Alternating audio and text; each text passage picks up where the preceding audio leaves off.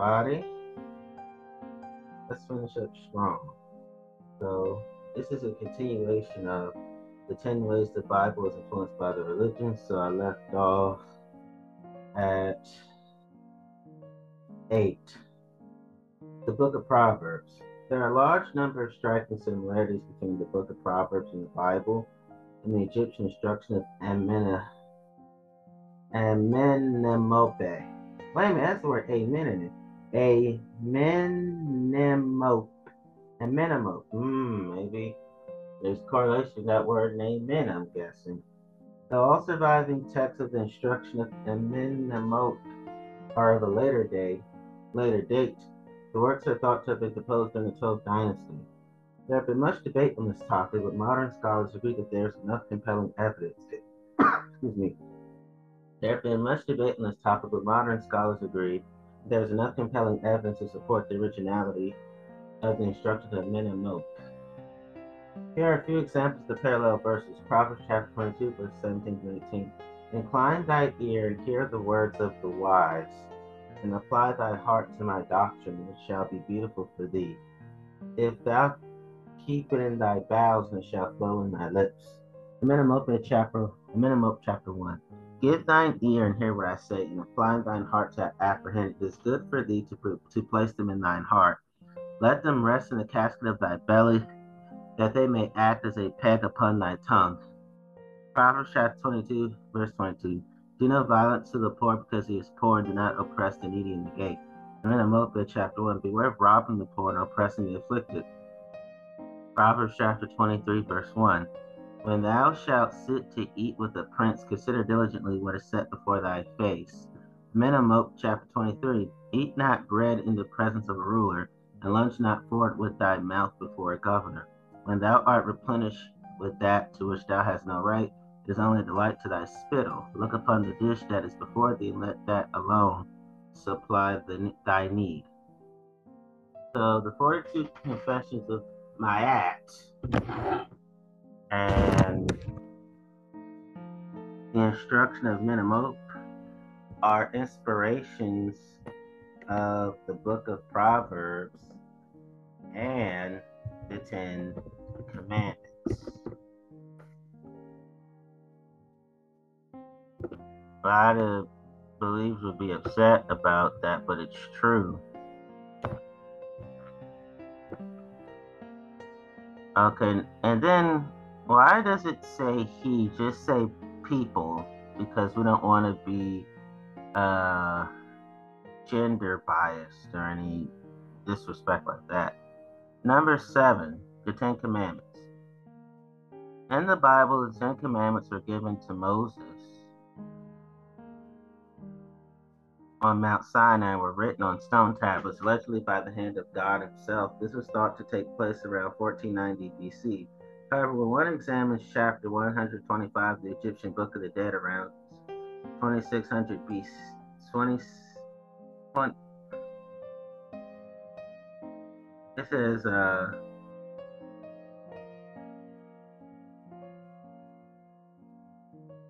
2600 BC, it seems he may have had a little help. This is 2600 BC. It seems he may have had a little help. The Egyptian Book of the Dead reads like the 10 Commandments written in negative confession. Some examples are Book of the Dead. I have not blasphemed. Exodus chapter 20, verse 7. Thou shalt not take the name of the Lord thy God in vain, for the Lord will not hold him guiltless that shall take the name of the Lord his God in vain. And it says, Book of the Dead have not stolen. Exodus chapter 20, verse 15. Thou shalt not steal. Book of the Dead have not committed adultery. I have not lain with men. Exodus chapter 20, verse 14. Thou shalt not commit adultery. There's also some similarity between the story of the 10 Commandments and the Code of Hammurabi, dated around 1770 BCE.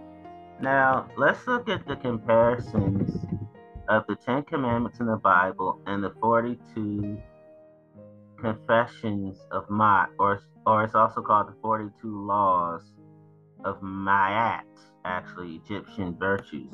Mayat is the ancient Egyptian goddess of truth, balance, and order. She is most often depicted as a woman with wings or a single white ostrich feather. When the deceased go to the afterlife, the Egyptians believe that their hearts would be weighed against this feather. If the individual lived a good life following the rules of Mayat, their heart would be lighter than a feather and they would get to go to the afterlife. However, if that individual did not follow the rules of Mayat, they would have a heavy heart. Weighed down by the guilt of their transgressions, as a result, their heart would be devoured by Amut and the soul would be destroyed. The laws of Mayat are called the 42 Negative Confessions, and they were revealed in the Egyptian Book of the Dead, or the Papyrus of Ani, a book that was written more than 3,000 years ago. The 42 Negative Confessions. I have not committed sin. I have not committed robbery with violence. I have not stolen. I have not slain men and women. I have not stolen food. I have not swindled offerings. I have not stolen from God. I have not told lies. I have not carried away food. I have not cursed. I have not closed my eyes to truth. I have not committed adultery. I have not made anyone cry. I have not felt sorrow without reason. I have not assaulted anyone. I am not deceitful. I have not stolen anyone's land. I have not been an eavesdropper. I have not falsely accused anyone. I have not been angry without reason. I have not seduced anyone's wife. I have not polluted myself. I have not terrorized anyone. I have not disobeyed the law. I have not been excessively angry. I have not cursed God. I have not behaved with violence. I have not caused disruption of peace. I have not acted hastily without thought. I have not overstepped my boundaries of concern. I have not exaggerated my words when speaking. I have not worked evil. I have not used evil thoughts, words, or deeds. I have not polluted the water. I have not spoken angrily or arrogantly. I have not cursed anyone in thought, word, or deed. I have not placed myself on a pedestal. I have not stolen that which belongs to God. I have not stolen from or disrespected the deceased. I have not taken food from a child. I have not acted with insolence. I have not destroyed property belonging to God. In recent years, the list of 42 ideals were written as a parallel to the negative confessions. Some modern practitioners of the ancient Egyptian ways like to repeat these 42 ideals in the morning and evening as a way to encourage these ideals in themselves. Chanting was an important part of spirituality in ancient Egypt. It was believed that if you chanted something often enough, that the words would become a part of your being. I guess there really is something to encouraging positive thinking. The 42 ideals. I honor virtue. I benefit with gratitude. I am peaceful. I respect the property of others. I affirm that all life is sacred. I give offerings that are genuine. I live in truth. I regard all altars with respect. I speak with sincerity. I consume only my fair share. I offer words of good intent. I relate in peace. I honor animals with reverence. I can be trusted. I care for the earth. I keep my own counsel. I speak positively of others. I remain in balance with my emotions. I am trustful in my relationships. I hold purity and high esteem. I spread joy. I do the best I can. I communicate with compassion. I listen to opposing opinions. I create harmony. I invoke laughter. I'm open to love. I'm open to love in various forms. I am forgiving. I am kind. I act respectfully of others. I am accepting. I follow my inner guidance. I converse with awareness. I do good. I give blessings. I keep the waters pure. I speak with good intent. I praise the goddess and the god. I'm humble. I achieve with integrity. I advance through my own abilities. I embrace the all. Now you're going to definitely see the parallels of what I'm talking about in terms of the 10 Commandments. They understand that religion doesn't come up with things on their own. The 10 Commandments are summarized as 1, you shall have no other gods before God. You shall not make or worship graven images. You shall not take God's name in vain. Remember the Sabbath day, keep it holy. Honor your father and mother. You shall not murder. You shall not commit adultery. You shall not steal. You shall not bear false witness, lie. You shall not covet. In some cases, they say don't covet your neighbor's wife. And I'll read it again in a different version. The 10 Commandments, Exodus chapter 20, verse 2 through 17 in New King James Version. I am the Lord your God who brought you out of the land of Egypt, out of the house of bondage. You shall have no other gods before me. You shall not make for yourself a carved image or any likeness of anything that is in heaven above, or that is in the earth beneath, or that is in the water under the earth. You shall not bow down to them nor serve them. For I, the Lord your God, am a jealous God, visiting the iniquity of the fathers on the children to the third and fourth generations of those who hate me, but showing mercy to thousands, to those who love me and keep my commandments. You shall not take the name of the Lord your God in vain, for the Lord will not hold him guiltless who takes his name in vain. Remember the Sabbath day to keep it holy. 6 days you shall labor and do all your work, but the 7th day is the Sabbath of the Lord your God. In it you shall do no work, you, nor your son, nor your daughter, nor your male servant, nor your female servant, nor your cattle, nor your stranger who is within your gates. For in 6 days the Lord made the heavens and the earth, the sea and all that is in them, and rested the seventh day. Therefore the Lord blessed the Sabbath day and hallowed it. Honor your father and your mother, that your days may be long upon the land which the Lord your God has given you. You shall not murder, you shall not commit adultery, you shall not steal, you shall not bear false witness against your neighbor. You shall not covet your neighbor's house, you shall not covet your neighbor's wife, nor his male servant, nor his female servant, nor his ox, nor his donkey, nor anything that's your neighbor's. So now you understand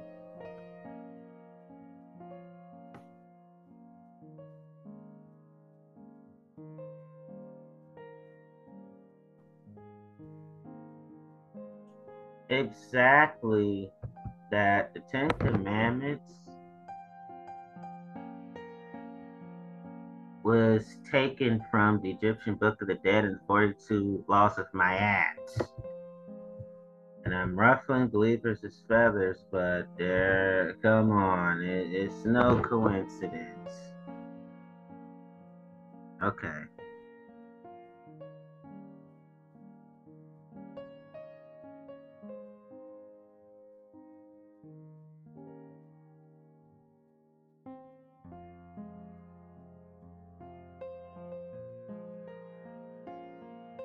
So let's talk about the Code of Hammurabi that I just mentioned. It basically says offenses against the administration of law, false charges, false testimony, falsification of judgment. So the property offenses are stealing, receiving stolen property, kidnapping, harboring fugitive slaves, breaking, entering, burglary, looting, burning houses. So the land and houses, tenure of thieves, FIFES, duties of farmers, debts of farmers, irrigation offenses, cattle trespass, cutting down trees, care of date or orchards, offenses connected with houses. So you have commerce, loans and trade, innkeeping, fraud by couriers, restraint and pledge of persons for debt, safe custody or deposit. Then you have marriage, family, and property, slander of baptism, priestesses or married women, definition of married woman, adultery, remarriage and husband's absence, divorce, marriage to naditum women, maintenance of sick wives, gifts from husbands to wives, liability of spouses for debt, murder of husbands, incest, inchoate marriage, devolution of marriage, gifts after wives' deaths, gift of sons, inter vivos, succession amongst sons, disinheritance of sons, legitimation, widows as property, marriage of a Willem class women as slaves, marriage of widows, sacral women, adoption, and nursing of infants. And you have assaults on fathers, assaults on William class women, assaults causing miscarriage. Ooh. Then you have slaves, warranties on sale of slaves, purchase of slaves abroad, wages of craftsmen, hire of boats, that's rates of hire, agriculture, oxen, theft of fodder by tenants, hire of agricultural laborers, theft of agricultural implements, hire of herdsmen, duties of shepherds, hire of beasts and wagons, hire of seasonal laborers, we have professional men surgeons, veterinary surgeons, barbers, builders, shipbuilders, and boatmen. So, again, there's similarity between the story of the Ten Commandments and the Code of Hammurabi did around 1772 BC. Come on, man. And the Code of Hammurabi is a Babylonian legal text composed circa 1755 to 1750 BC. It is the longest, best organized, best preserved legal text from the ancient Near East.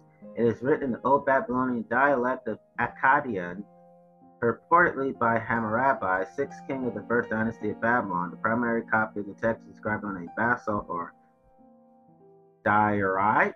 Note 1, steel 2.25 meters, 7 feet 4.5 inches tall.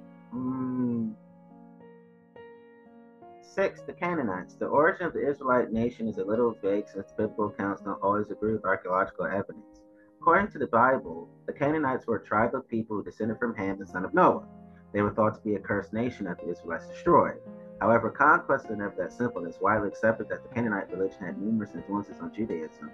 Psalms chapter 29 is a hymn that bears so much similarity to Algaritic, the language of the Canaanites' poetry that some believe that it was originally hymn to Baal. Today, scholars agree that the Israelites emerged from the Canaanite civilization in the early part of the second millennium BC.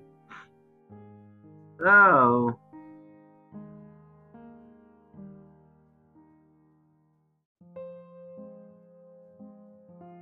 that's what I mean about religions tend to copy history and try to make it their own history, and they'll word it slightly differently to go, see, this is all of our origination is from God. This is our originality. Like, that's not how it works. Number 5, Isaiah. There's an interesting correlation between the Gathas of Zarathustra, Yasna, the sacred text of the Zoroastrians, and the chapter of creation in the book of Isaiah in the Old Testament. This can be largely attributed to the influence that the Mesopotamians held over the Israelites during the time the Israelites were living in Babylon. Strangely, the book of Yasna asks questions which are answered directly in the book of Isaiah. There are countless other examples of influences from Zoroastrianism, but this one is very compelling. Some examples of the similarities texts are Yasna, chapter 44, Yasna 44.3, Yasna chapter 44.3, verses 4 through 5. Who made the routes of the sun and stars, by whom the moon waxes and wanes? Isaiah chapter 40, verse 26. Lift up your eyes on high, and see who hath created these things, who bringeth out their hosts by number, and calleth them all by their names, by the greatness of his might and strength and power. Not one of them was missing. Yasna chapter 44.4, verses 1 through 3. Who fixed the earth below and keep the sky above from falling? Isaiah chapter 40, verse 12. Who hath measured the waters in the hollow of his hand, and weighed the heavens with his palm? Who hath posed with 3 fingers the bulk of the earth, and weighed the mountains in scales and the hills in a balance? Again, more ripoffs. Number 4, angels and demons. It must be clear by now that there was a number of ways that Judaism and Christianity have been influenced by Zoroastrianism. One of the primary examples is the existence, structure, and hierarchy of the angels and demons. According to scholars, the Zoroastrians were the first to believe in angels, the idea of Satan, and the ongoing battle between the forces of good and evil. Interestingly, Zoroastrian art portrays the prophet Zarathustra as being surrounded by the same halo of light which Christian figures are often depicted. 3, heaven and you see, that's why I don't practice a religion. I don't know which one is true, which one is false. Number 3, heaven and hell. Along with the idea of good and evil, the concept of heaven and hell seems to predate Judaism as well. Once again, we go back Zoroastrianism and Persian influence. The prophet Daniel was the first biblical figure to refer to ideas of resurrection and judgment. Daniel chapter 12, verse 2. This can be easily attributed to Babylonian influence. The word paradise comes directly from the Persian religion of Mithraism. The word hell seems to derive from the Norse word hel, Hel, most certainly a pre-Christian concept. There are countless examples of hell-like afterlives portrayed in pagan mythology. Yes, Christianity is a pagan religion. They celebrate Christmas, which is a pagan holiday. Some Christians celebrate Halloween and do things on Halloween during their ministry nights at the church, and Halloween is pagan.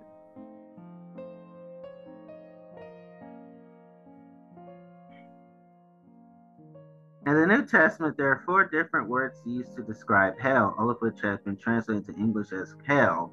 They are Sheol, which means place of the dead, Hades, the Greek god of the underworld, Gehenna, a kind of garbage dump, and Tartarus, which means to cast or throw.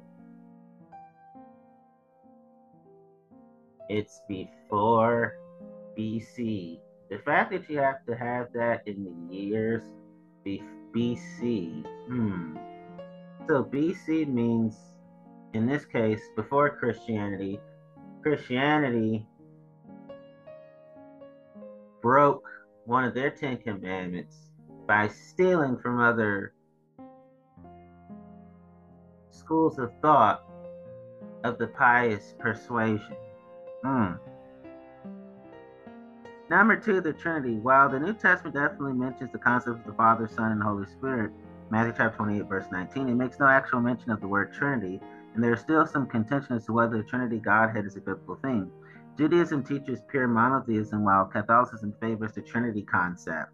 Yet it is clearly a concept that was influenced by pagan religions existing at the time that Christianity came about. Examples of pagan trinities are Amon Ra and Ptah of Egyptian mythology, Anu, Enlil, and Ea of Sumerian mythology, and Ishtar, Baal, and Tammuz of Babylonian mythology. And I like to say it again, Constantine and the bishops and the religious crew, they invented the Trinity, the Father, Son, and Holy Spirit, not Jesus. And the Father, Son, Holy Spirit, and the Trinity are not even directly mentioned in the Old Testament. Heaven and hell are not directly mentioned in the Old Testament either. And Jesus is not directly mentioned in the Old Testament. Those are all problems for me.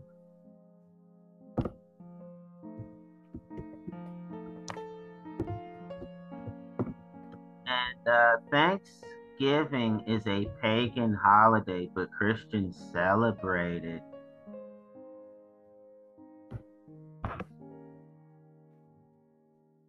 And Christians are the same people that use pagan as a derogatory terminology for people who are not Christians, which is sickening in and of itself.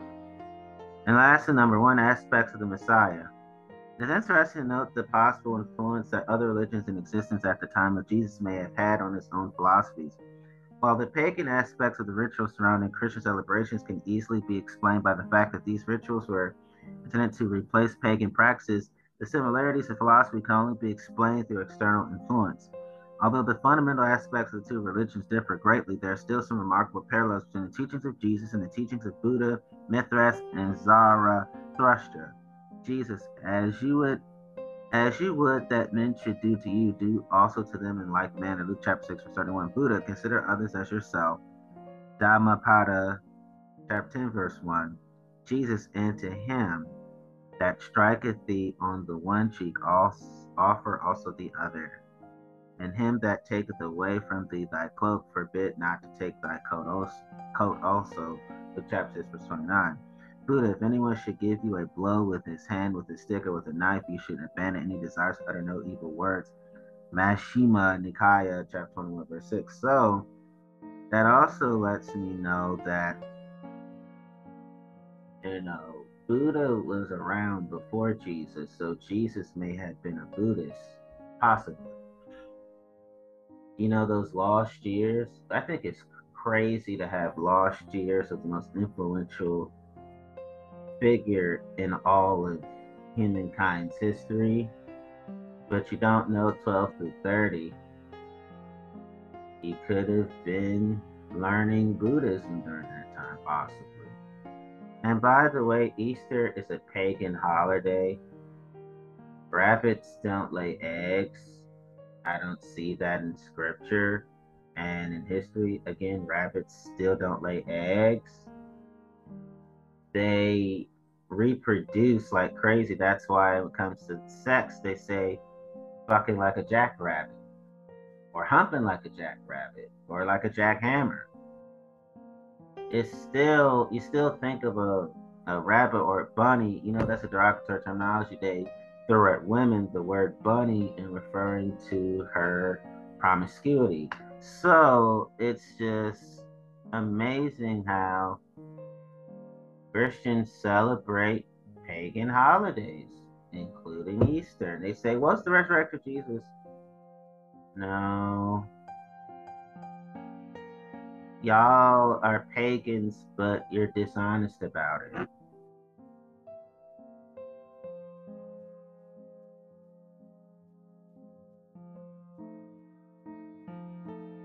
Whew. I like ruffling feathers, as you already know.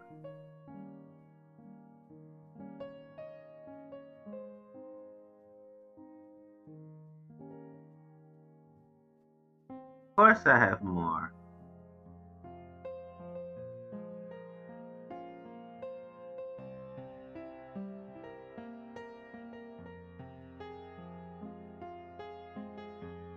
So let me now talk about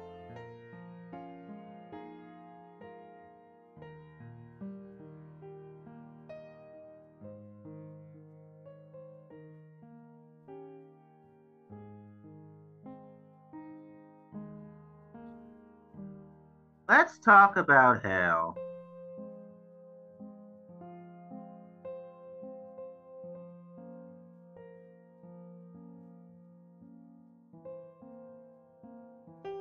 It says 10 Religion, October 3rd, 2015. 10 Biblical Reasons Why Hell Might Not Exist by Justin Westbrook, fact checked by Jamie Frater. Today, many Christians believe in a place of eternal torment where sinners are sent after death, commonly referred to as hell in English. This belief is extremely mainstream and forms part of the basic perception of religion and popular culture, which is strange because some say the evidence for eternal punishment as an integral part of the Christian religion is virtually non-existent. See what you think. Number 10, the Bible barely mentions it. Most Christian believers in the idea of hell will tell you that it's a place of punishment for sinners and evildoers. But does that idea have a scriptural basis? According to Romans chapter 6, verse 7, he that is dead is free from sin. So if a person's sins are cleared with their deaths, then what's with the additional punishment of hell? Well, Romans chapter 6, verse 23 goes on to state that the wages of sin is death, but the gift of God is eternal life in Christ Jesus our Lord. Note that there is no mention of sinners being condemned to everlasting torture. They simply don't get the reward for living a righteous life. Similarly, chapter 2, verse Thessalonians. Similarly, 2 Thessalonians chapter 1, verse 9 says the punishment for those deemed wicked is not fiery torture, but destruction. Shut out from the presence of the Lord and from the glory of his might. John chapter 3, verse 36 strikes roughly the same note, declaring that sinners will not see eternal life. Meanwhile, Jude chapter 1, verse 7 does mention quote eternal life, but only in the context of Sodom and Gomorrah, which are literally destroyed by the eternal fire of God's wrath. That leaves brief mentions in the book of Revelations and two Jesus' parables, the one Christians call Christ, as biblical basis for the fiery hell of popular imagination. More on those verses later. But if a place of eternal torment was truly intended as an integral component of Christianity, surely it's strange that the Bible never seems to pay much attention to it. I agree. And I've always hated the concept of hell when it comes to I want to create people capable of not following a particular religion that I say they should follow, and if not, I'm going to fry them like chicken, but they'll never stop being cooked. Wow. Number 9, endless punishment doesn't make biblical sense anyway. From a Christian perspective, the idea of hell is not only cruel and unusual, but totally excessive. Would a God described in the Bible as a God of truth and without iniquity, just and right, decide that finite punishment is fair and just, or is just and fair? First, John chapter 4, verse 8 states that God is the very concept of love. Would a loving father eternally torture his child as punishment, even if the child did something seriously wrong? Deuteronomy chapter 19, verse 1 famously states an eye for an eye, a principle of equal punishment that seems rather out of sync with the idea of literally endless torment as retribution for the sins of a short mortal life. Now, I wrestle with the concept of hell, as I keep saying, when it comes to those who raped me, forced me to sell drugs in organized crime world, and just all the ones who abused me. I go back forth from it every day. It's a complex set of emotions, the complexity in terms of my thought patterns regarding what do I want in this torment for those who tortured me or not. I wrestle with it so strongly that I now make peace with it. It doesn't drive me crazy like I thought it did. In fact, the fiery hell of popular imagination seems even harsher after considering God's words in Jeremiah chapter 7, verse 31. They have built the high places of Topheth in the valley of Ben Hinnom to burn their sons and daughters in the fire, something I did not command nor did it enter my mind. If the idea of humans being burned in fire is so unappealing to God that it never even came into his thoughts, then what's his deal with hell? That is the same questions that I'm asking. Number 8, many references to hell were mistranslations. When it comes to misconceptions about hell, the popular 17th century King James Version, KJV, of the Bible has a lot to answer for. For example, in the KJV, the prophet Jonah was in the belly of hell, while David bafflingly insists that God would be with him even in hell. Even Jesus pops down to hell after his death on the cross. This obviously makes no sense. The Bible repeatedly states that hell, whatever else it is, involves separation from God. So why is Jesus swinging by for a visit, and why is David so sure that God would be with him there? In fact, if God is with David, why would he be in hell in the first place? The answer is that the KJV lumps a whole bunch of different Greek and Hebrew words together under the English term hell. The words in question are Hades, Sheol, Tartarus, and Gehenna, and they can have very different meanings in their original context. That's particularly important to Hades and Sheol, which are roughly equivalent words in Greek and Hebrew. Neither can reasonably be translated as place of torment, which is what the word hell now generally implies. A better translation might be the grave or the afterlife. Neither term carries a value judgment in the way that hell does. Only the wicked go to hell, but all souls are in Sheol after death. So David's weird KJV claim that God will be with him in hell is better translated as the afterlife or even the depths. While the KJV references Jesus being in hell after his death on the cross, the New International Version makes a much less dramatic reference to him being in his grave. In fact, the New International Version only refers to hell 15 times, comparing to a whopping 54 mentions in the KJV. Other modern Bibles try to avoid such problems altogether by simply leaving Sheol and Hades untranslated, although this hasn't quite undone the influence of the KJV. As the Encyclopedia Americana of 1942 put it, much confusion and misunderstanding has been caused through the early translators of the Bible, persistently rendering the Hebrew Sheol and the Greek Hades and Gehenna by the word hell. The simple transliteration of these words by the translators of the revised editions of the Bible has not sufficed to appreciably clear up this confusion and misconception. So, when you have humans who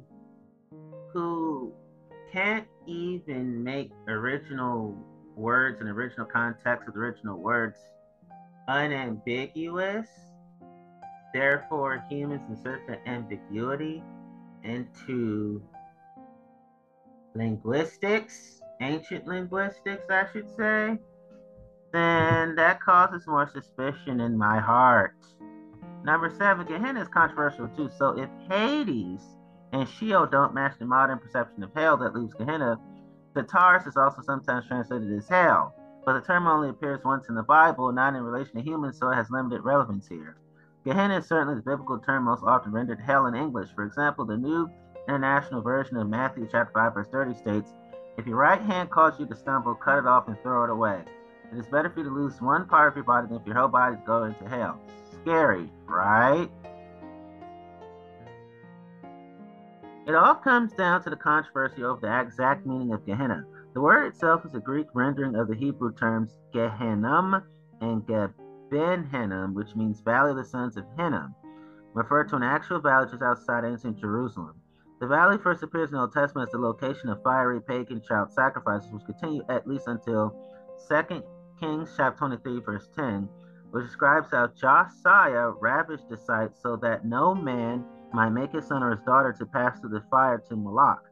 By the time of Jesus, the term was apparently used metaphorically to refer to a place of fiery destruction, and Jesus used it 11 times in this context. It's interesting to note that Hebrew had no word for such a concept, and Jesus apparently felt no need to introduce one, preferring to make historical allusions instead. See, even Jesus didn't directly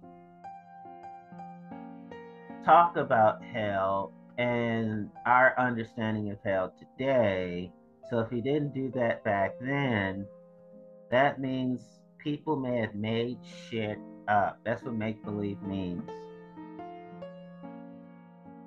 Or Jesus apparently felt no need to introduce one, preferring to make historical allusions instead, or maybe not. According to some scholars, the Valley of Gehenna had essentially become Jerusalem's incinerator by the time of Jesus, the one Christians call the Christ. It featured constantly burning fires which consumed the city's garbage and the bodies of criminals and the disgraced. This tradition is quite old but not supported by any real evidence or ancient accounts, although it is strange that Jesus refers to bodies being destroyed in Gehenna as well as souls. In any case, none of Jesus, the one Christians call the Christ's references to Gehenna suggest any kind of eternal torment. Certainly, the fires of Gehenna are described as eternal, but Jesus specifically warns that they will be used to destroy both soul and body. Removing unrighteous people from existence, as that verse suggests, doesn't sound particularly like torturing them forever. The second meaning can only be inferred by readers who already have that concept of hell.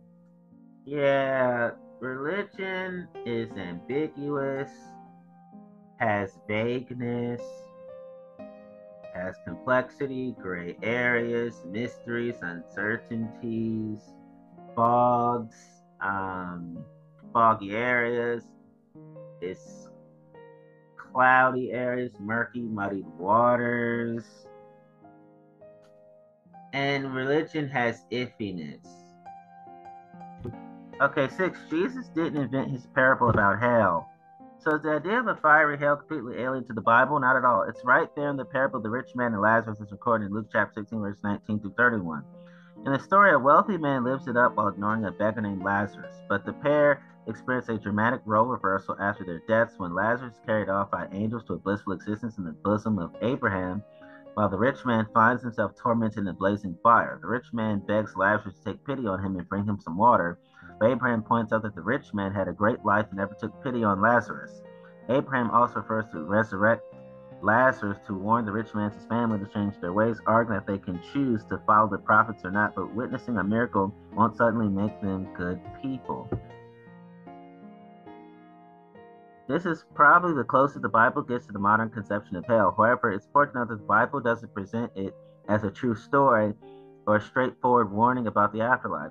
Jesus, the one that the Christians call the Christ's parables, are clearly fictional stories designed to convey a message. As Warren Preston points out, the rich man and Lazarus is immediately preceded by the parable of the unjust steward, where a servant defrauds his master and gets rewarded for it. If you've ignored the deeper meaning of the parables, you conclude that Jesus thought stealing from your boss was great. In fact, Jesus didn't even come up with the story in the first place. Scholars have long identified the general outline. A beggar is rewarded after death, while a rich man is punished as an Egyptian folk tale that became popular with Jewish religious teachers like the Pharisees, to the point that early Jewish literature contains at least 7 versions of it. In Luke's account, Jesus only brings the story up after the Pharisees mock his original parable of the unjust steward, thus using one of their own favorite stories to demonstrate their hypocrisy. With this context, it's hard to see the parable as a serious account of the Christian afterlife. See, they love stealing from Egypt. I don't understand why they like stealing from black folks. Hey, they were black during the ancient day. I'm just saying. If you don't believe me, look at the hieroglyphics, mummies, and that's why I believe that Jesus most likely was black. He lived in Egypt, which is in Africa, of the dark people that look like Viola Davis and Samuel L. Jackson. I'm just speaking facts. Number 5, the other verses aren't conclusive either. The Bible also contains a reference to eternal fiery torture in Revelation chapter 20, verses 10 through 15, which refers to a lake of burning sulfur where entities are tormented day and night forever and ever. Of course, the entities involved apparently include death and Hades, which are not actual people able to experience actual suffering. In other words, this is symbolism. Just as these aren't literal people, neither is the location they are assigned to. At least the parable of the sheep and the goats is found in the book of Matthew. In the story, which hovers somewhere between a parable and a straightforward sermon, Jesus appears to speak of the last judgment when sinners will be banished into the eternal fire prepared for the devil and his angels. This section of the sermon/parable is fairly direct and clearly not part of a fictional story like the rich man and Lazarus. The parable ends with an apparent reference to unending torment. Then the unrighteous will go away to eternal punishment, but the righteous to eternal life. For these reasons, the sheep and the goats is generally considered the key Bible passage behind the popular conception of hell. However, many theologians argue that this interpretation of the sheep and the goats contradicts a number of other Bible verses, which explain the fate of the unrighteous as the last judgment as fire destruction via the second death. If the unrighteous are destroyed, they can't be tormented forever. Some biblical scholars argue that while the fire punishment is described as eternal, that doesn't mean the wicked will be punished there for all eternity.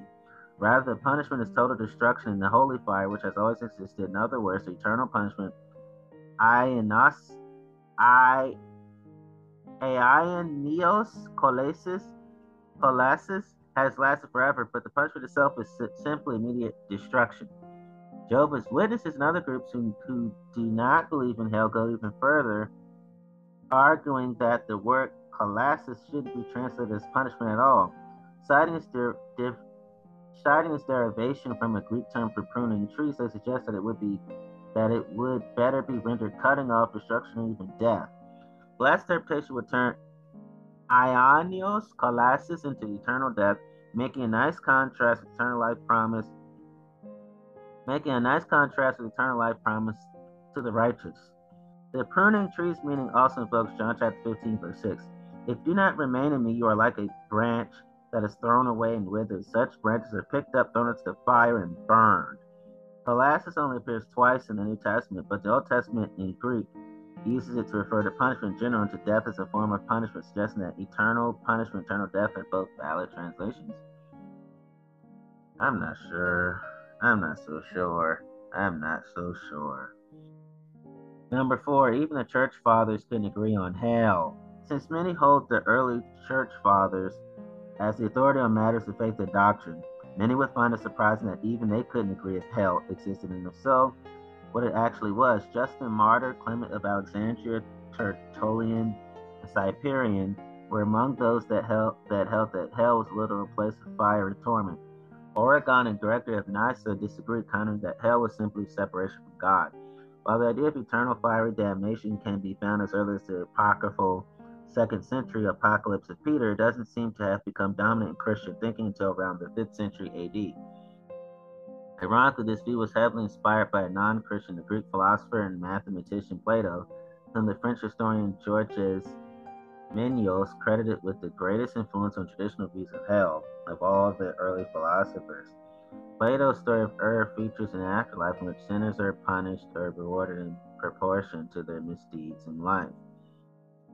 Whatever your views on hell's existence, Plato's sin-specific punishments definitely have no biblical support, but the philosopher's ideas can still be detected in many popular versions of the Christian afterlife, most notably Dante's Inferno. I read that to you all. By the way, Moses was definitely black. And any important biblical figure who was in Egypt, they had to be black. There's a black presence in the Bible. Look at all the tribes. They were black-skinned people. And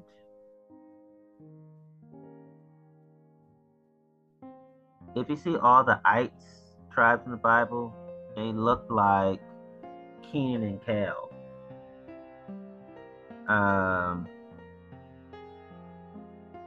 Watch the movie Good Burger so you can know what they look like. So Joseph and Mary were black too. They were in Egypt, think about it. So they had black relatives. In modern times, many Christian denominations have moved away from St. Augustine's conception of hell as a physical place beneath the earth. Even the Venerable Catholic Church has apparently decided to go with the flow with the Catechism of the Catholic Church approved by Pope John Paul II, 1992, declaring that hell is simply a state of definitive self-exclusion from communion with God and the blessed. So they don't, they can't even have discernment on what separation from God means, temporal and eternal. They have no fucking idea. Number 3, some aspects of hell seem distinctly non-Christian. Plato might have had the greatest role, but non-Abrahamic influences on hell date back as long a long way before the Greeks pioneered philosophy. The ancient Egyptian religion, for example, featured a cavern containing a lake of fire where the souls of the wicked were punished for their transgressions. The early Mesopotamians also believed that the underworld lay underground, although it was more dim and miserable than a place of eternal punishment. A particularly interesting comparison could be made between the popular idea of hell and Zoroastrianism, an ancient religion originating in what is now Iran. In the earliest Zoroastrian texts, the souls of the sinful are judged after death and condemned to eternal punishment in the underworld, which the book of Arda Varaf describes as a pit full of fire, smoke, stench, and demons. The souls are tortured according to the severity of their sins in life, and the whole thing is presided over by Angra Mainyu, the great evil spirit who ever ridiculed and mocked the wicked in hell for following him instead of their creator God. That sounds remarkably like the hell of modern pop culture. What's just as remarkable is how many of those details have no basis in the Bible. Zoroastrian hell is staffed by demons and ruled by a devil figure, whereas the Christian devil and his followers have no role in the afterlife, nor the one group clearly stated to be destined for punishment in Tartarus. There's certainly no reason to believe that a Christian hell would make the punishment fit the crime, whereas the demons of Zoroastrianism seem to delight in devising inventive tortures for each particular sin. In fact, the book of Arda Varaf is distinctly reminiscent of Dante's Inferno. Telling you, man, they don't have solid, concrete, this is hell. Okay, maybe this is the wrong thing to call it, or we don't know the duration. They don't even know the duration of a afterlife that's supposed to be spooky. They love Egypt and Zoroastrianism in terms of let's make it our faith. Okay, number 2, the concept is alien to the Old Testament. Even the thin evidence for hell in the New Testament looks vast in comparison to the Old Testament, which clearly has no concept of hell at all. Rather, scriptures like Job chapter 2, verse 11 through 18 suggest that death is simply a succession. Why did I not perish at birth, to die as I came from the womb? For now I would be lying down in peace, I would be asleep and at rest. There the wicked cease from turmoil, and there the weary are at rest. Pretty self-explanatory. Ecclesiastes chapter 3, verse 19 sounds even more skeptical about the possibility of an afterlife, thoroughly observing that man's fate is like that of the animals. The same fate waits them both. As one dies, so dies the other. All have the same breath. Man has no advantage over the animal. Everything is meaningless. Even at the very start of the Bible, Genesis chapter 2, verse 16 to 17, and chapter 3, verse 19, Adam and Eve's punishment for breaking God's instructions and eating the forbidden fruit was not the threat of hellfire, but rather a promise that they will eventually die. For dust you are, and to dust you will return. If Adam and Eve were at risk of being tormented forever, wouldn't they have been warned of that? Yeah, why not mention hell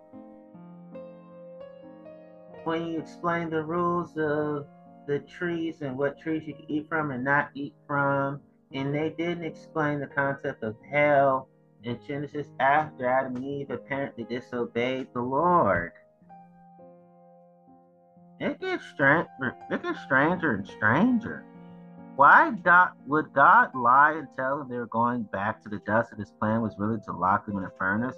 When Cain kills Abel, God sentences him to wander the land and even gives him a mark to stop people from killing him. If judgment awaits in the afterlife, surely that was a bit counterproductive. I would say a lot counterproductive. Number 1, hell is little more than a scare tactic. While religions like the Jehovah's Witnesses and Seventh-day Adventists do not teach the doctrine of hell, many churches and denominations still cling to the idea, but why? It cannot be denied that throughout history, the idea of hell has been used as a scare tactic to keep people in line.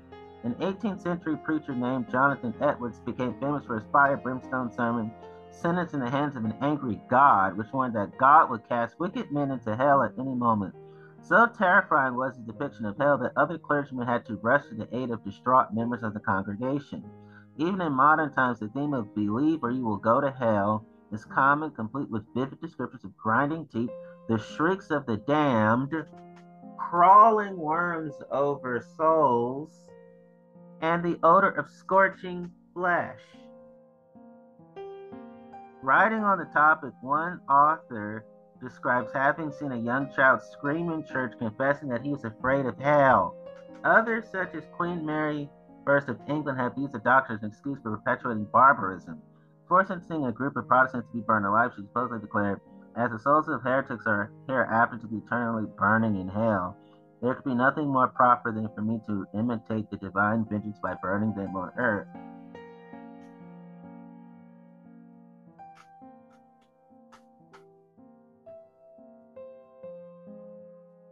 Like all scare tactics, the idea of hellfire can exert a powerful grip on believers. However, the biblical evidence for the horrifying doctrine is rather lacking. In fact, the parable of the rich man and Lazarus, often cited as biblical proof of the doctrine of hell, actually has the opposite message. At the end of the parable, Abraham declines to send Lazarus back to earth to warn sinners of some terrifying fate waiting them in the afterlife, arguing that righteousness can only come from belief rather than fear some supernatural punishment. My mission is to turn the sprinkler on hell. And the writer did an excellent job.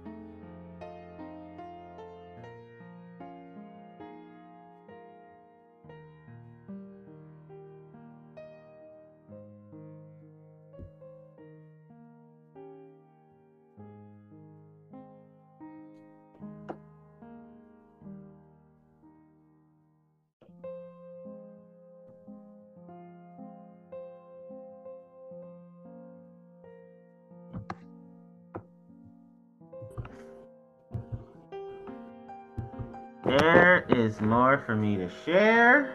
So the smart thing I am going to do is share. So let us get to it. It gets worse. This is listverse.com by Larry Jimenez, fact checked by Jamie Frater. March 22nd, 2015. 10 plans Christian radicals have for America. A fundamentalist Christian ideology called dominionism is currently infiltrating a segment of the Christian right. As a political movement, it seeks to overthrow democracy and transform America into a biblical theocracy. Also known as Christian Reconstructionism, it cuts across denominational lines but does not represent mainstream American Christianity. Many Christians even see it as a heresy and perversion of the Gospels. You know what? That is something I agree with those Christians on. Dominionism is a heresy. It's a satanic heresy. And yes, dominionism is an extreme perversion of the Gospels. I hate biblical theocracy. I hate Christian Reconstructionism as well. Within the movement, our differing views and its broad complexity should caution us from labeling it as a monolithic conspiracy. Liberals are often accused of exaggerating the dominionist threat and are called paranoid conspiracy theorists, which is a damn lie. But whatever the true members of those who hold this radical doctrine, they exert a powerful influence on policymakers of the right wing. Number 10, the Seven Mountains Mandate. Dominionists believe that Jesus Christ is not going to return until he has gained control of the world's nations through Christians. That is a damn lie. This is how they interpret Jesus' command, "Occupy till I come." The dominionist blueprint for reclaiming America for Christ is spelled out in the Seven Mountains Mandate. Christian takeover and control of the seven mountains of society, in quotations, which are business, government, media, arts and entertainment, education, family, and religion. I call bullshit on that. Lance Wallnau, a leading Seven Mountains theologian, explains that Christians must install a theocracy governed by true apostles to battle Satan and his antichrist, and I say, fuck that shit. Wallnau envisions the conquest of the Seven Mountains as a covert operation. He said, a very small minority of people, as small as 3 to 5%, can control how the agenda works in a nation, and thus create or dominate the culture. And I say, miss me with the bullshit. The Seven Mountains concept was first enunciated as a supposed revelation from God given simultaneously in 1975 to two quote-unquote generals of the faith, Loren Cunningham of Youth with a Mission and Bill Bright of the Campus Crusade for Christ. They are crusading for Bullshit. In all likelihood, they plagiarized it from a TV talk by theologian Dr. Francis Schaeffer. I thought do not steal was one of the 10 commandment agenda checklists. They are insensitive to hypocrisy, actually desensitized to it, even though Jesus is sensitive to hypocrisy because he hates it. But they don't. They love it. Wow. The mountains are portrayed as quote-unquote mind molders by which the rulers of darkness influence people, leading to such trends as gay marriage, pornography, and abortion. Okay. Gay marriage is good. Marriage equality is good. Ethical pornography is good. And abortions for those who need them are good. Number 9, capture the Republican Party. Perhaps most of us are wondering why, in spite of the Constitution, there seems to be a religious test for those seeking public office in the U.S., which I think sucks ass. The Republican Party in particular has made it an unwritten premise that a candidate's faith is a matter of public debate. I personally feel, this is me speaking off the cuff, is that regardless of faith or no faith, if you actually give a goddamn about people, if you actually give a fuck about people, I'm talking about disenfranchised, marginalized folks the most, then why the hell does it matter what you practice or don't practice regarding religion? I think atheists should be voted into public office just like theists. Local party meetings feature activists determined to bring biblical principles into government. And my pun intended, says, hell no. How did the party of Lincoln become, in the words of an insider, more religious cult than a political organization? They just love embarrassing Jesus, don't they? To conquer the 7 mountains, Dominionists are stealthily infiltrating the GOP and increasing their political influence. That is what I would say. Run, Forrest, run! Recent presidential candidates Rick Perry and Michelle Bachmann have ties to Dominionist groups. I dislike them, and intelligently so. In 1979, GOP strategist Paul Weyrich politically mobilized factions of fundamentalist Pentecostal and charismatic churches under the umbrella term moral majority. I call them the immoral majority. It was led by Reverend Jerry Falwell. Weyrich made no secret of its goal. We are talking about Christianizing America. We are talking about simply spreading the gospel in the political context. That makes me want to vomit. This is me speaking off the cuff. Again, that makes me want to vomit, like throw up, because that is how nauseating I'm feeling right now about their perversities of Jesus. They just love perverting Jesus. The clout of the religious right became apparent in the 1980 elections when unseated liberal Democrats in the Senate helped propel Ronald Reagan to the White House. So they don't just want to enslave black people, they want to enslave other white people who are gullible.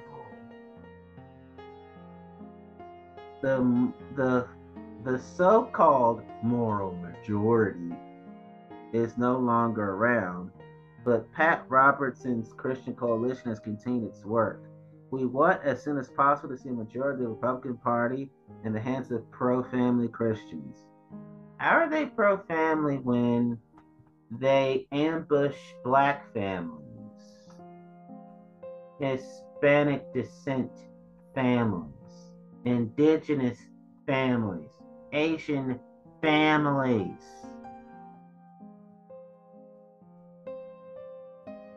families of color.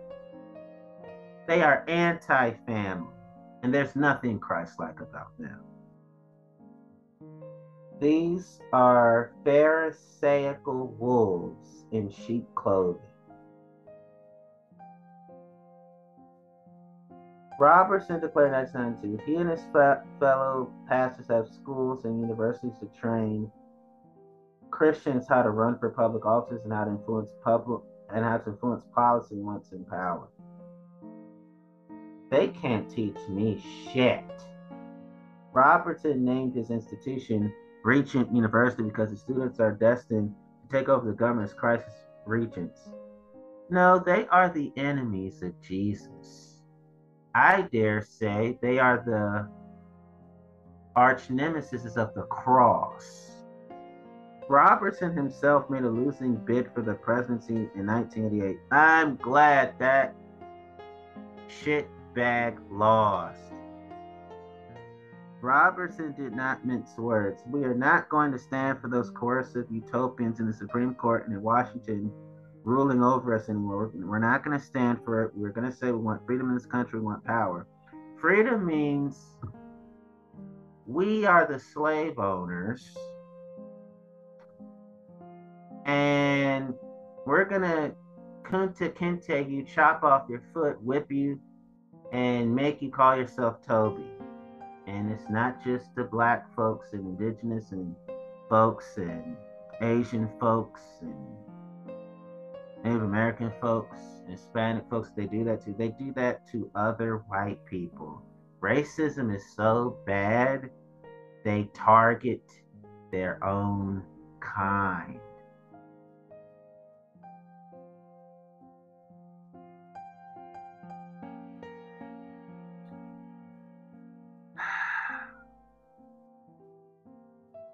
Number 8, the end of pluralism. In a disturbing rant, Randall Terry, founder of the anti-abortion group Operation Rescue, said, I want you to just let a wave of intolerance wash over you. I want you to let a wave of hatred wash over you. Yes, hate is good. Our goal is a Christian nation. We have a biblical duty. We are called on by God to conquer this country. We don't want equal time. We don't want pluralism. Fuck you is my complete sentence to Randall Terry. And I say, fuck you to Operation Rescue. You have no salvific power. Jesus is ashamed of you. You are the personifications of pure evil. And y'all are menaces to society.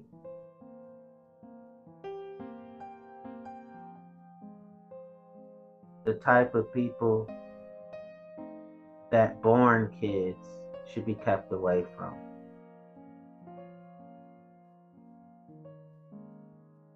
We need equal time, not just wanting. We need pluralism, not just wanting. And good Samaritans don't hate, they love. Once the dominionists are in power, only one religion and lifestyle will be recognized, fundamentalist Christianity. Where's the Tylenol when I need it? Democracy and Christian nationalism are diametrically opposed. Now that is a fact. And it should stay that way forever. While theocrats will invoke the religious liberty guaranteed by the Constitution to further their agenda, they have no intention of keeping it when they win. So cherry pickers are defensive when it comes to people who don't cherry pick in ways that they like. Fuck theocracy. Gary North, one of the movement's ideological founders, made their goal clear. A Bible-based social, political, and religious order which finally denies the religious liberty of the enemies of God.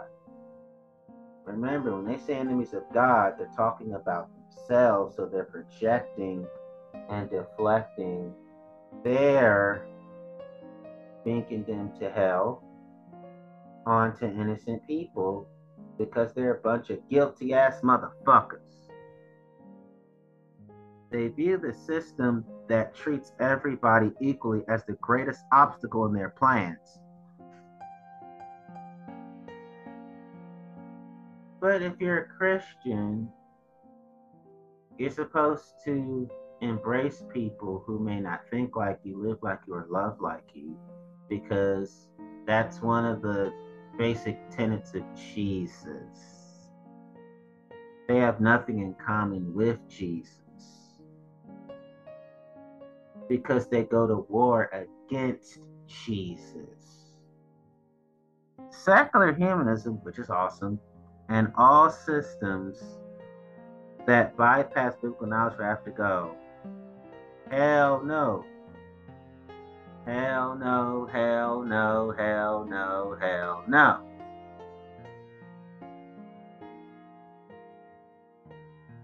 And I say, hell no, we won't go. Hell no, we won't go. Hell no, we won't go. Y'all can kiss our asses. Y'all can kiss our asses. Y'all can kiss our asses. Y'all can kiss our asses. And plus, these are the same people that lack biblical knowledge because they're rotten milk. They're not fresh meat. The us versus them mentality that treats the rest of the non-Christian world as satanic will make pluralism impossible. I love pluralism, and following Jesus means no us versus them, because Jesus is for compassion. Therefore, Jesus opposes narcissism. Isn't that why he was killed? Narcissistic religious leaders, Pharisees, had him assassinated. And they are so spiritually immature they can't even apply the concept of assassination to Jesus. Rick Joyner admits at first it may seem like totalitarianism, which it is, as Lord will destroy the Antichrist spirit now dominating the world. Oh, so they know that they are the Antichrist spirits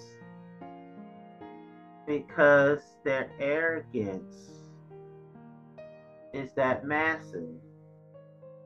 So God's wrath will dominate them because they're trying to do God's job for quote unquote him, as they would stupidly say him. You're not supposed to dominate the world. You're supposed to be a light-based blessing to the world. But they are the spiritual darkness of the world that they complain about. But he assures those willing to be deluded that the kingdom of Christ will move toward increasing liberty. That would be liberty as defined by a fascist dictionary somewhere. And remember, if liberty is one-sided, it's not liberty at all. Number 7, undermining the Constitution. The U.S. Constitution, the bedrock upon which pluralism thrives, will obviously have to be abrogated or else reinterpreted under the Dominions. In this place will be a government based on Old Testament laws. The law of Moses features, among other things, number 1, the death penalty for idolaters, an example, non-Christians. Number 2, the likelihood of the reinstitution of slavery. Number 3, abolition of the income tax in favor of the tithing system. Number 4, elimination of the prison system in favor of the system of restitution for non-capital offenses. So here's the thing. They love Jim Crow. They love atheist discrimination. They love capital punishment as their addiction. They want people to be house poor, and they want people to be members of the working poor. And they want their greed to be sanctified because they love sanctified greed. They love to Christianize, religionize, and spiritualize both sin and iniquity. That's what these Pharisees love to do.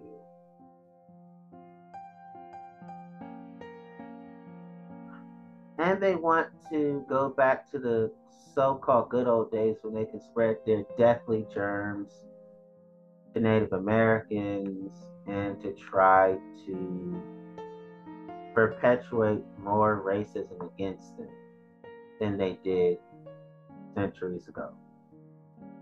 Dominionists themselves are divided on how to apply these archaic biblical laws to modern America. Not all of them are keen on reintroducing slavery, but some do think that its legalization would be a good thing. They're a bunch of racist shit shows.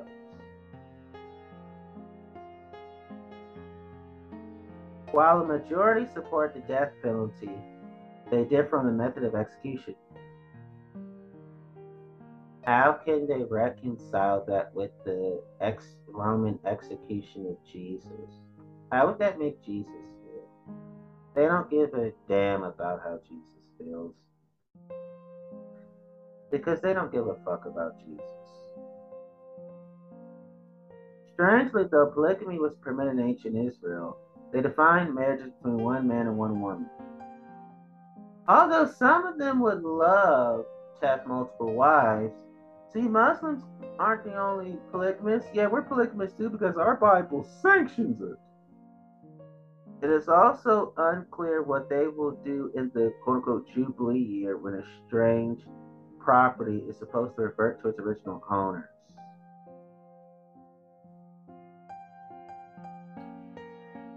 So they value white celebration and BIPOC degradation. They value white might, which also means they value Hispanic and Asian smite. Will they give back the land to Native Americans, the Christian ones, of course? Will they return Hawaii to the Hawaiians? Now, those are what I call compassionate questions. The Christian right, I call them the Christian wrong, the Christian dead wrong, has the means to exploit loopholes through the American Center for Law and Justice, ACLJ, its legal advocacy arm. Advocating evil is evil in and of itself. Founded by Pat Robertson and armed with a $30 million annual budget, it seeks to overturn rulings the right abhors, like Roe versus Wade. I am so glad that because of the success of the Democratic Party, it's going to be codified soon and very soon. So they're just going to have to suck it up and deal with it. It is also noteworthy that ACLJ supported the Bush administration in holding Guantanamo detainees without charges and without trial. These are the same people who know not who the biblical Jesus is because they never spiritually met him. In a public policy polling survey released on February 25, 2015, an astonishing 57% of Republicans favor abandoning the Constitution to make the U.S. a Christian nation. Only 30% are opposed, 13% are not sure. So the 30% are thinking correctly. The 13% need to get on board with opposition to make it 43. And the 47% of those Republicans can suck my dick. Number 6. Death penalty for gays and rebellious teens. Being a worshiper of false gods, example non-Christian, is not the only capital crime under Mosaic law, besides murder and rape. Dominionists believe those deserving the death penalty include homosexuals, children who struck their parents, brides who were unchaste before marriage, juvenile delinquents, psychics, false prophets, as example. That's what they call psychics, adulterers, and blasphemers. Let me see here. These same dominionists, a lot of them are gay. A lot of them were children who did strike their parents. A lot of them were brides who were unchaste before marriage, including the grooms. A lot of these dominionists are juvenile delinquents. A lot of these dominionists actually go secretly see psychics, the ones that they pretend to think of as false prophets. A lot of these dominionists are adulterers, and a lot of these dominionists are blasphemers. So they actually want to kill people just like them. How is that loving Jesus with all your heart, mind, soul, and strength? Because it's fucking not. Executions would be made public with full participation of the community, like square dances and quilting bees. So if I'm a Christian, I should be kind-hearted. Therefore, I shouldn't be a shit stain. Right. Gary North prefers stoning as a method of killing because stones cost nothing readily available. Didn't Jesus say if you live by the sword, you die by the sword? Jesus would say to them, if you live by the stone, you die by the stone. North laments that our humanist society paints the Mosaic law as barbaric. The Mosaic law is barbaric. Of course it is.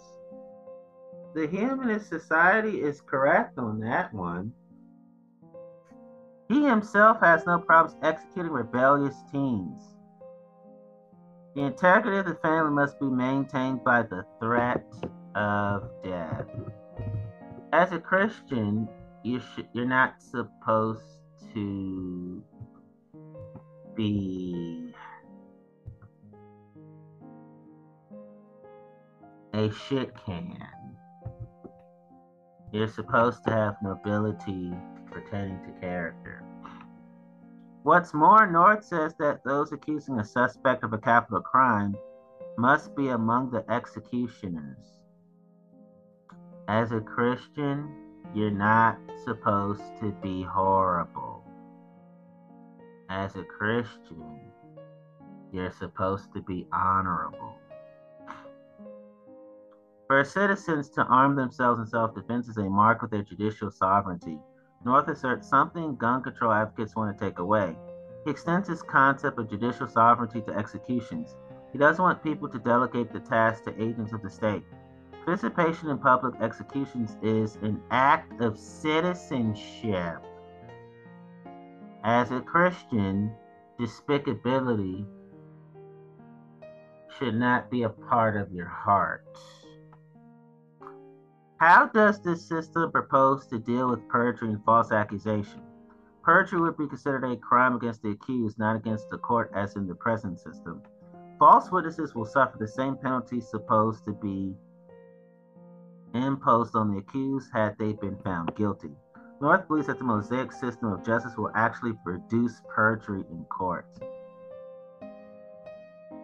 As a Christian, you're supposed to be benevolent because you should believe that God is omnibenevolent. But they think that God is omnimalevolent. That's why they are malevolent. Number 5, historical revisionism. David Barton is a pseudo-historian obsessed with altering historical facts to portray America as a Christian nation founded on biblical principles. This makes him a darling of the wrong, they like to call themselves the right, with enthusiastic Mike Huckabee proclaiming him America's greatest historian who should be writing the curriculum for the schools. Fuck Mike Huckabee. Huckabee suggested in jest, presumably, that all Americans should be forced at gunpoint to listen to Barton. I say and I say again, motherfucker, Fuck Mike Huckabee. To Glenn Beck, he is the most important man in America. That is a crock of shit. Such accolades come in the wake of Barton's best-selling books, which claimed that the founding fathers were devout Christians inspired by colonial preachers to found a society based on the biblical model. Barton teaches that America's constitutional government was patterned after the ancient Hebrew federative republic. He accuses academics of hiding these truths from the average citizen. I hope they burn in the hell that they preach about. In response, academics and even fellow conservatives have exposed Barton's lies and errors. Barton is caught distorting or even inventing quotes placed on the lips of deist founding fathers to prove his point. One blatant example of Barton's deception is his quote of John Adams' letter to Benjamin Rush in 1809. In it, Adams says, "There is no authority, civil or religious. There could be no legitimate government, but what is administered by this Holy Ghost. There could be no salvation without it. All without it is rebellion and perdition, or in more orthodox words, damnation." Barton makes it sound like Adams was proposing a government led by the Holy Ghost, but Barton has left out the last part of the quote, in which Adams mocks the very notion. Although this is all artifice and cunning in the secret original in the heart, yet they all believe it so sincerely that they would lay down their lives under the axe of the fiery fagot for it. Alas, the poor, weak, ignorant, dupe human nature. Barton makes the torturous argument that the Constitution, which never once mentions God, is in fact a godly document because it makes a passive reference to the Declaration of Independence, which does mention a creator, a deist creator, alas for Barton.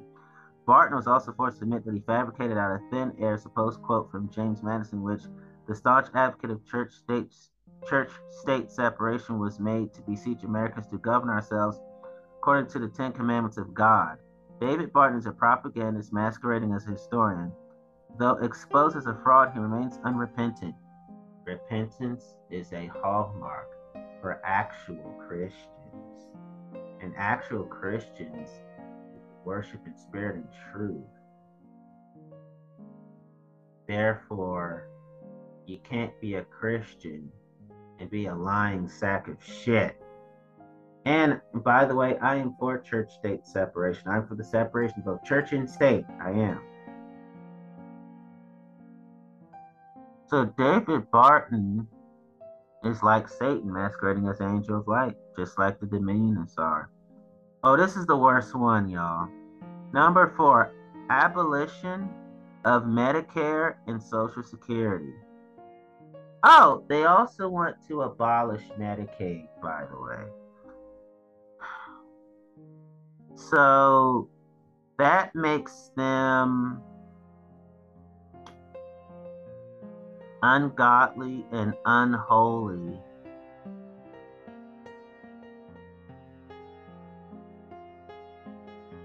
It makes them bad. It makes them vile. It makes them sinister. It makes them crooked. It makes them demonic, and it makes them devilish. They are both diabolical, depraved degenerates. That's what they are.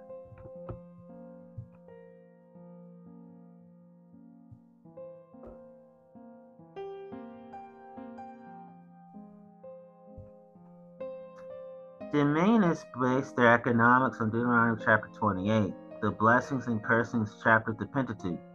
They believe that wealth is a sign of God's favor and poverty and illness are visitations of, quote unquote, his displeasure and wrath.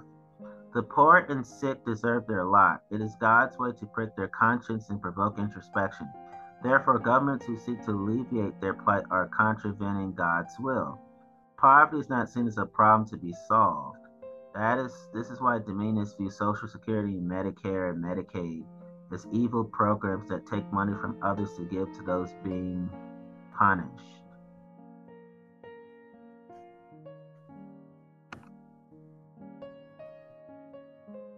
So these dominionists are Judases to Jesus. In a 700 Club interview, economics professor Dr. Walter Williams gave this rationalization. I think Christians should recognize that charity is good. I mean, charity when you reach into your pocket to help your fellow man for medical care or for food or to give them housing.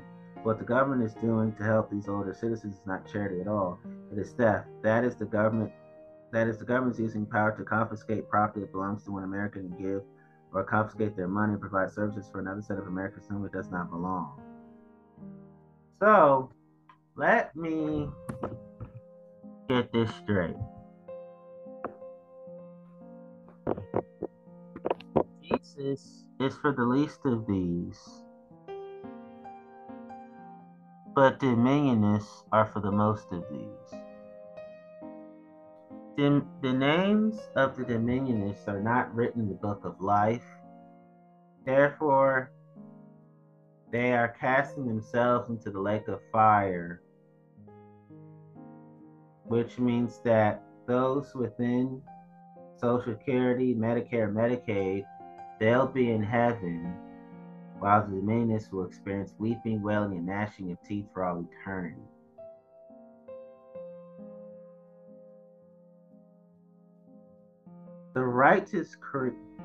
The so-called righteous creed of quote-unquote personal responsibility has no place for such economic safety nets. If you die of hunger, that's your fault. Or in the case of senior citizens, your children's or family's fault for not taking care of you. So Jesus is for the elderly, children, women, the poor. He healed every disease and sickness according to the New Testament. And Jesus is about letting the oppressed go free and recovery of what was once lost. And Jesus is for the underdogs. But apparently, they think that Jesus should be ashamed of himself for taking a stand and taking a knee for victims of injustice. So overall, they dislike Jesus, they hate Jesus, and they disrespect Jesus. If on the other hand you've become filthy rich, well, the Lord must be mighty proud of you. So for the government to lay more taxes on you to even out the playing field is an abomination. It is God's intention that the rich get richer. Charismatic pastor Larry Huck predicts an end-time transfer of wealth to blessed Christians who are destined to become God's bankers. Dominionist's promotion of laissez-faire economics of minimum government intervention in business and a repudiation of its licensing and regulatory powers can thus be seen as self-serving. I have problems with all this, and I can easily tell you why.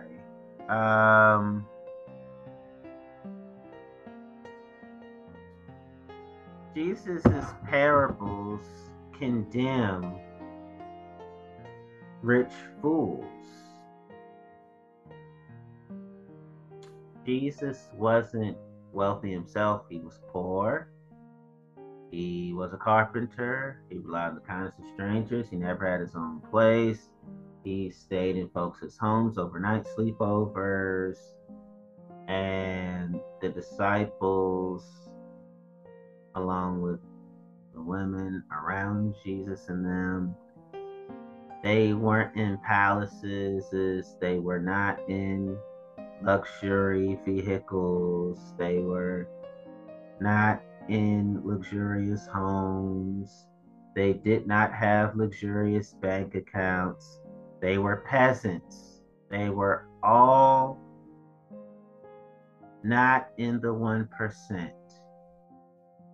Jesus wore regular clothing. Jesus wasn't a living large big Willie style guy. Jesus didn't have a place to lay his head. And he says that in scripture. They have a habit of giving Jesus the middle fingers. Number 3, abolition of public education. Christian theocrats are aware that they cannot hope to spread the miseducation through the present public school system, which propagates secular knowledge and values. In its place, they want a Christian-sponsored educational system that will ensure that children are indoctrinated into fundamentalism, have daily prayers, teach creationism, do away with sex education, and propagate David Barton's false history. Do away with sex education? These are the same people that have paid sex with sex workers, especially while married.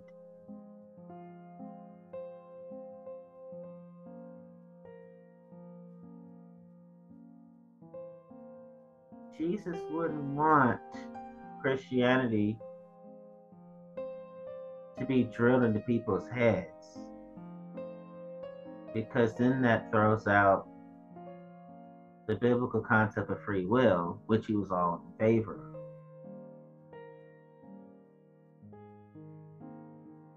So they think that evangelism means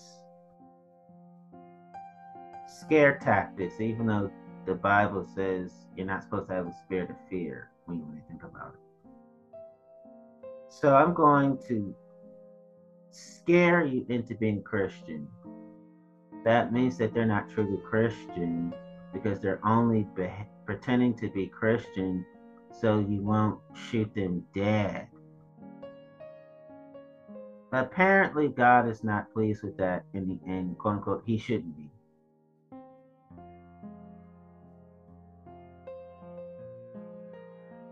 They're not praying for the least of these, they're not praying for how to help the least of these. Teaching creationism is scientifically inaccurate. Why is it okay for any religion to be scientifically inaccurate? And why is it okay to promote African sex education when it doesn't work? Most of the people who are taught it, they're still fornicating. They're still masturbating. They're still viewing pornography. They're still indulging in erotica.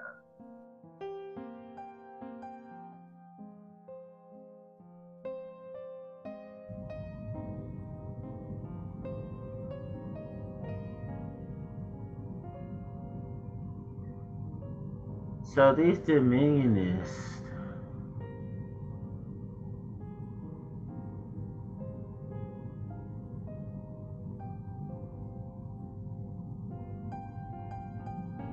are basically devils. I hope to see the day when, as in the early days of our country, we don't have public schools, wrote the Reverend Jerry Falwell. The churches will have taken them over again and Christians will be running them. Michelle Bachmann once started a charter school to replace the quote-unquote godless secular schools, but was forced out of the board of directors when she proselytized the students. I'm so glad they forced her out. And Jerry Falwell is a trash bag. Michelle Bachmann, she's a dumpster. Before a takeover happens, Christian parents are urged to take their children out of public schools to be homeschooled instead. A glimpse into a dominionist homeschool gives us an idea on what American kids could expect to learn once dominionists have taken over. Government. All governments are ordained by God, but none compared to government by God theocracy. Economics. We present free enterprise economics without apology and point out the dangers of communism, socialism, and liberalism to the well-being of people across the globe. Science. The universe is a direct creation of God and refutes the man-made idea of evolution. No, evolution is actually real. Socialism is good, liberalism is good, communism is bad. Duh. And like I said, theocracy is terrible. And to homeschool indoctrination, ugh, I feel compassion for the children. Math. Unlike the modern math theorists who believe that mathematics is the creation of man, thus arbitrary and relative, we believe that the laws of mathematics are a creation of God and thus absolute. These books provide mathematics texts that are not burdened with modern theories such as set theory. So the dominionists are wrong when it comes to government, economics, science, math, and every other area of life. Number 2, female subservience. We read in Ephesians chapter 5 verse 22, let women be subject to their husbands as to the Lord. This forms the basis of women's roles in the proposed theocracy. Simply put, it will mark the end of gender equality and women's rights.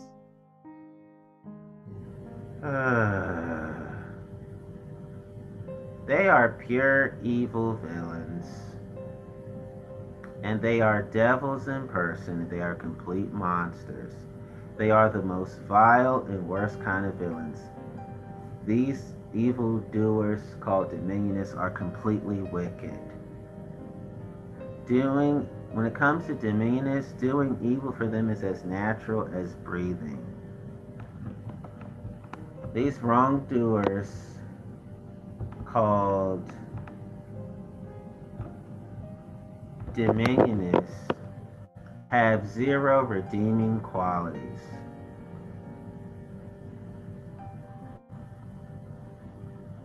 Gender equality is good and women's rights are good. Then the article says, women will be relegated to the home, pleasing their husbands, taking care of the kids, and making more babies, or as a critic put it, dishwashing, suckling, and sex. So these dominionists commit atrocious actions, and they have no regret and no remorse for their spiritual crimes and societal crimes.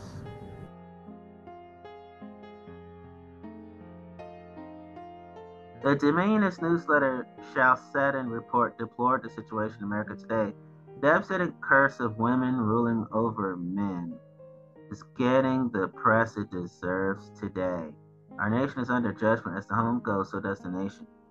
So these dominionists are distinguished by their complete lack of empathy, as well as their complete disregard for human life, as well as for all other forms of life itself.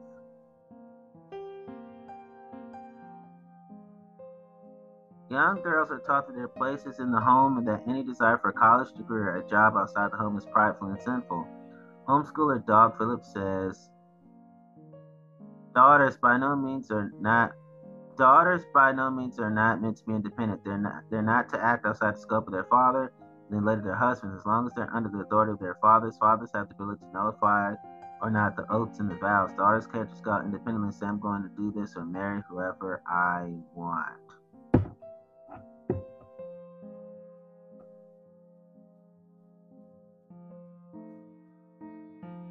So dominionists are truly irredeemable.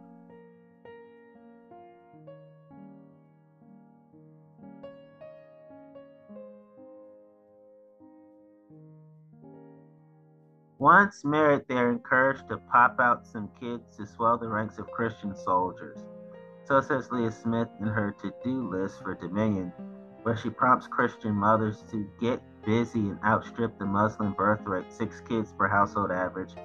Besides household skills, girls should learn apologetics, theology, and evangelism. Smith tells the ladies to go back to being women with joy and celebration as slaves of men.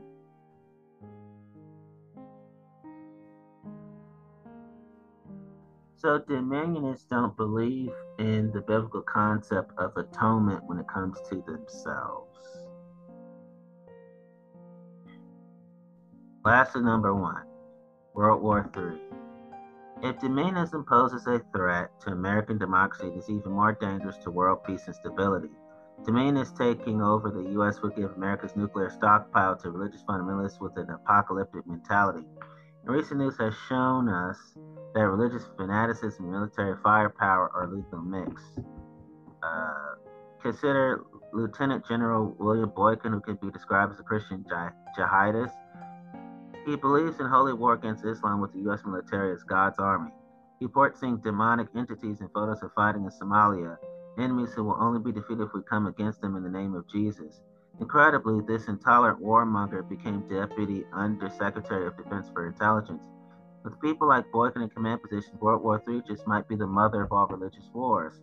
With a mindset that regards Israel as an important player in the prophetic end times drama, the Christian right is also against a peaceful resolution of the Arab-Israeli conflict.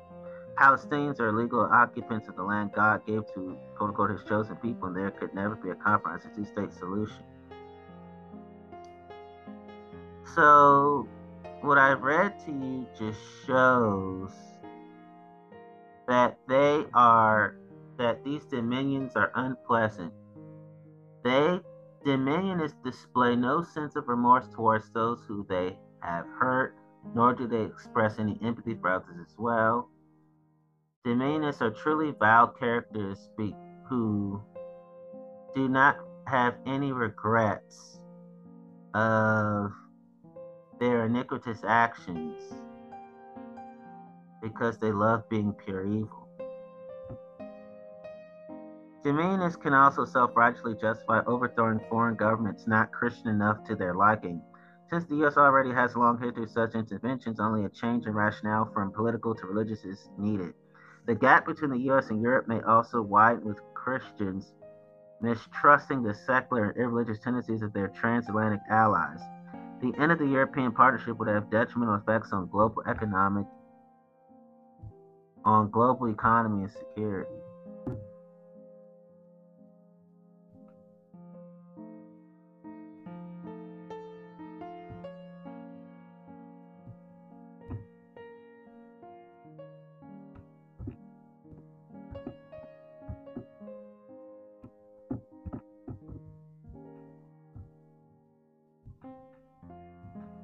Now you understand more of why I can't stand those people. Because actually, they're not people. They are irredeemable. Dominionists are completely beyond redemption. Dominionists consistently are rejecting the chance to go back and delve deeper into God's holy boundaries.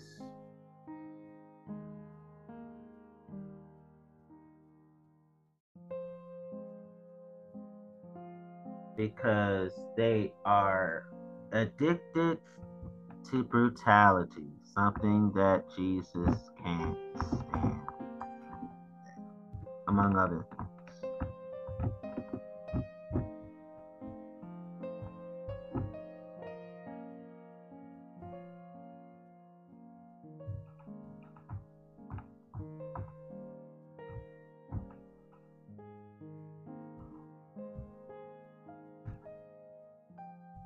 And that is why I'm going to end this episode.